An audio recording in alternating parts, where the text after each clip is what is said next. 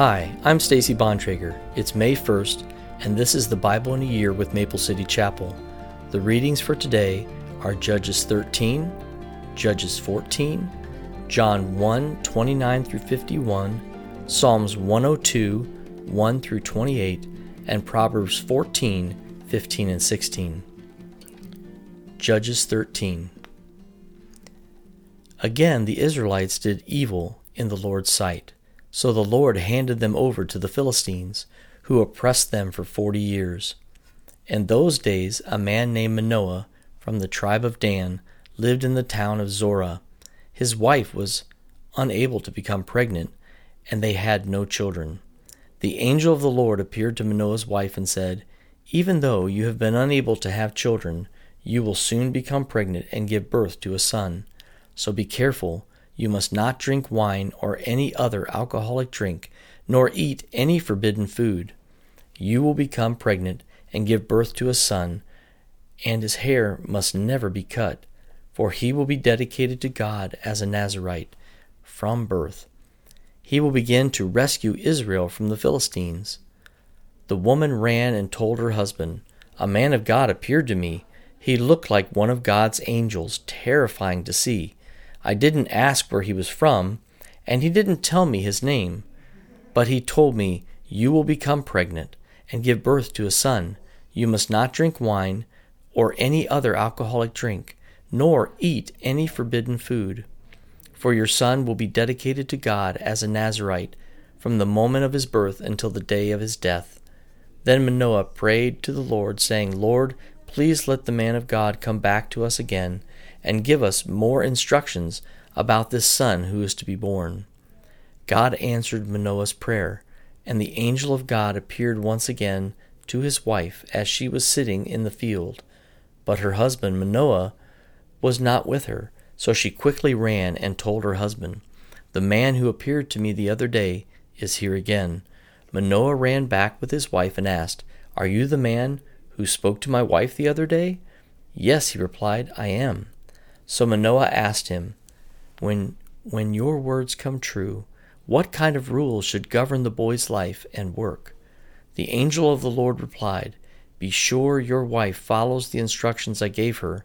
She must not eat grapes or raisins, drink wine or any other alcoholic drink, or eat any forbidden food.' Then Manoah said to the angel of the Lord, 'Please stay here until we can prepare a young goat for you to eat.' 'I will stay,' the angel of the Lord replied, 'but I will not eat anything. However, you may prepare a burnt offering as a sacrifice to the Lord.' Manoah didn't realize it was the angel of the Lord. Then Manoah asked the angel of the Lord, 'What is your name? For when all of this comes true, I want to honor you.' 'Why do you ask my name?' the angel of the Lord replied. 'It is too wonderful for you to understand.' Then Manoah took a young goat and a grain offering, and offered it on a rock as a sacrifice to the Lord. And as Manoah and his wife watched, the Lord did an amazing thing.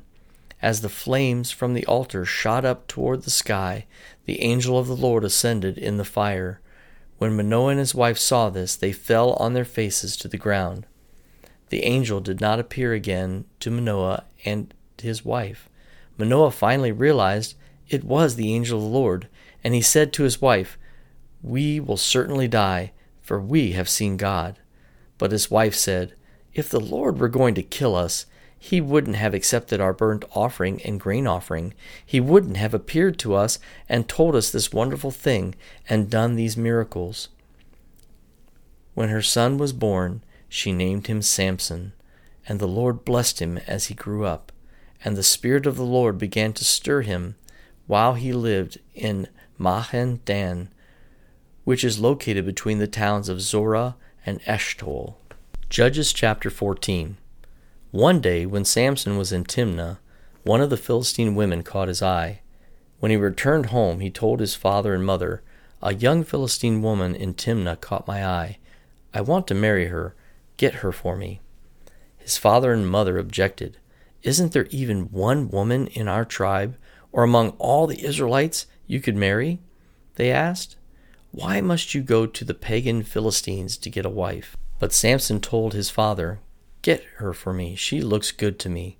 His father and mother didn't realize the Lord was at work in this, creating an opportunity to work against the Philistines who ruled over the Israel at the time. As Samson and his parents were going down to Timnah, a young lion suddenly attacked Samson near the vineyards of Timnah. At that moment the Spirit of the Lord came powerfully upon him, and he ripped the lion's jaws apart with his bare hands. He did it as easily as if it were a young goat. But he didn't tell his father or mother about it. When Samson arrived in Timnah, he talked with the woman and was very pleased with her. Later, when he returned to Timnah for the wedding, he turned off the path to look at the carcass of the lion, as he found that a swarm of bees had made some honey in the carcass. He scooped some of the honey into his hands and ate it along the way. He also gave some to his father and mother, and they ate it, but he didn't tell them where he had taken the honey from the carcass of the lion. As his father was making final arrangements for the marriage, Samson threw a party at Timnah, as was the custom for elite young men. When the bride's parents saw him, they selected 30 young men from the town to be his companions. Samson said to them, "Let me tell you a riddle. If you solve my riddle during these 7 days of the celebration, I will give you 30 fine linen robes and 30 sets of festive clothing. But if you can't solve it, then you must give me 30 fine linen robes and 30 sets of festive clothing." "All right," they agreed. "Let's hear your riddle." So he said, "Out of the one who eats came something to eat. Out of the strong came something sweet." 3 days later, they were still trying to figure it out. On the 4th day, they said to Samson's wife, "Entice your husband to explain the riddle for us, or we will burn down your father's house with you in it.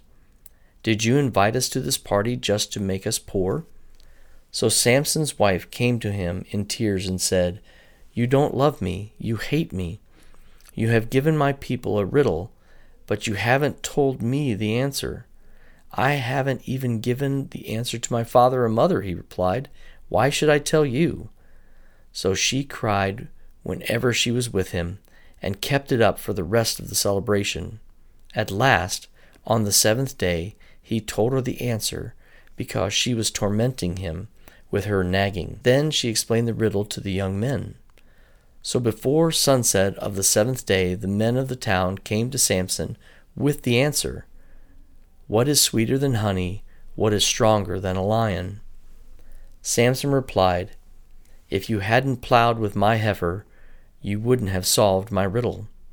Then the Spirit of the Lord came powerfully upon him. He went down to the town of Ashkelon, killed 30 men, took their belongings, and gave their clothing to the men who had solved his riddle. But Samson was furious about what had happened, and he went back home to live with his father and mother. So his wife was given in marriage to the man who had been Samson's best man at the wedding. John 1:29-51. The next day, John saw Jesus coming toward him and said, "Look, the Lamb of God who takes away the sin of the world. He is the one I was talking about when I said, 'A man is coming after me, who is far greater than I am, for he existed long before me.' I did not recognize him as the Messiah, but I have been baptizing with water so that he might be revealed to Israel."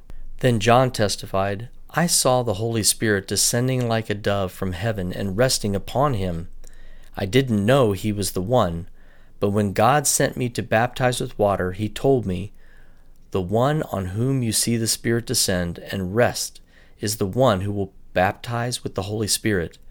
I saw this happen to Jesus, so I testify that he is the chosen one of God." The following day, John was again studying with 2 of his disciples. As Jesus walked by, John looked at him and declared, "Look, there is the Lamb of God." When John's 2 disciples heard this, they followed Jesus.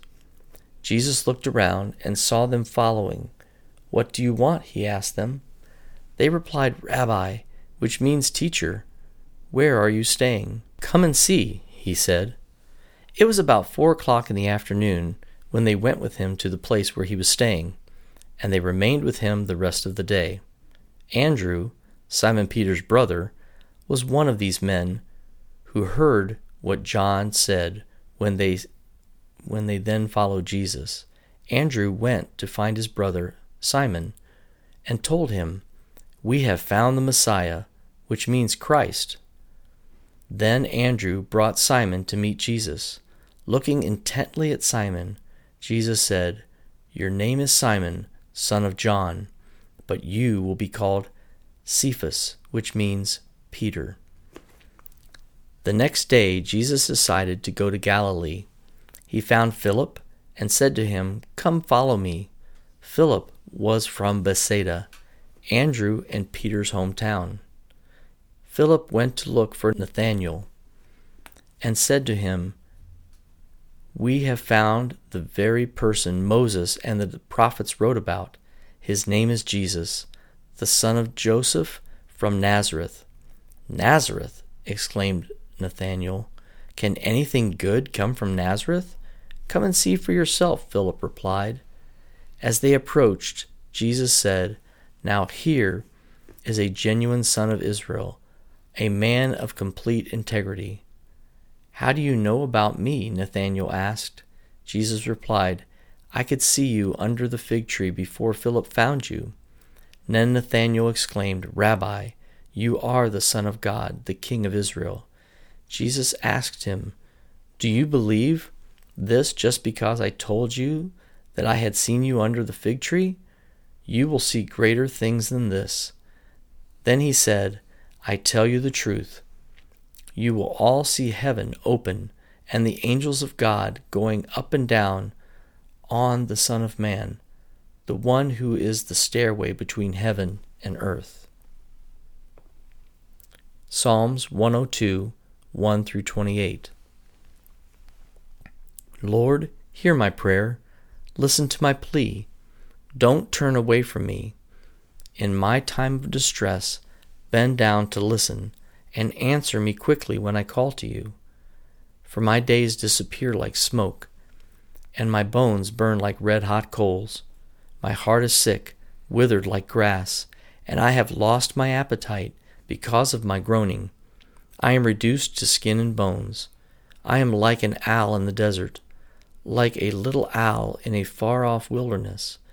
I lie awake, lonely as a solitary bird on the roof. My enemies taunt me day after day. They mock and curse me. I eat ashes for food. My tears run down into my drink because of your anger and wrath. For you have picked me up and thrown me out. My life passes as swiftly as the evening shadows. I am withering away like grass. But you, O Lord, will sit on your throne forever. Your fame will endure to every generation. You will arise and have mercy on Jerusalem. And now is the time to pity her. Now is the time you promised to help. For your people love every stone in her walls, and cherish even the dust in her streets. Then the nations will tremble before the Lord. The kings of the earth will tremble before his glory. For the Lord will rebuild Jerusalem. He will appear in his glory. He will listen to the prayers of the destitute. He will not reject their pleas. Let this be recorded for future generations, so that the people not yet born will praise the Lord. Tell them the Lord looked down from his heavenly sanctuary. He looked down to earth from heaven to hear the groans from the prisoners, to release the condemned to die. And so the Lord's fame will be celebrated in Zion, his praises in Jerusalem, when multitudes gather together and kingdoms come to worship the Lord. He broke my strength in midlife, cutting short my days. But I cried to him, O God, who lives forever, don't take my life while I'm so young. Long ago you laid the foundations of the earth and made the heavens with your hands. They will perish, but you remain forever. They will wear out like old clothing. You will change them like a garment and discard them. But you are always the same. You will live forever. The children of your people will live in security. Their children's children will thrive in your presence. Proverbs 14:15 and 16. Only simpletons believe everything they're told. The prudent carefully consider their steps. The wise are cautious and avoid danger. Fools plunge ahead with reckless confidence.